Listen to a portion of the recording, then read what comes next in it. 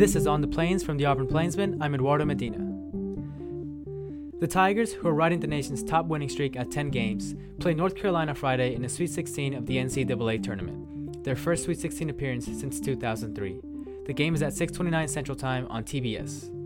If Auburn wins, it will advance to its second Elite Eight in program history. In state news, Alabama ranks second to last when it comes to employing workers with a disability. According to the 2018 Annual Disability Statistics Compendium, Alabama has over 418,000 people with disabilities. Only about 112,000, however, are employed.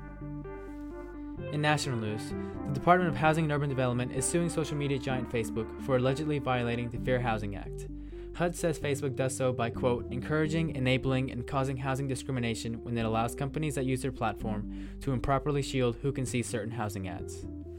In the charging document, HUD accuses Facebook of unlawfully discriminating against people based on race, religion, familial status, disability, and other characteristics that closely align with the 1968 Fair Housing Act.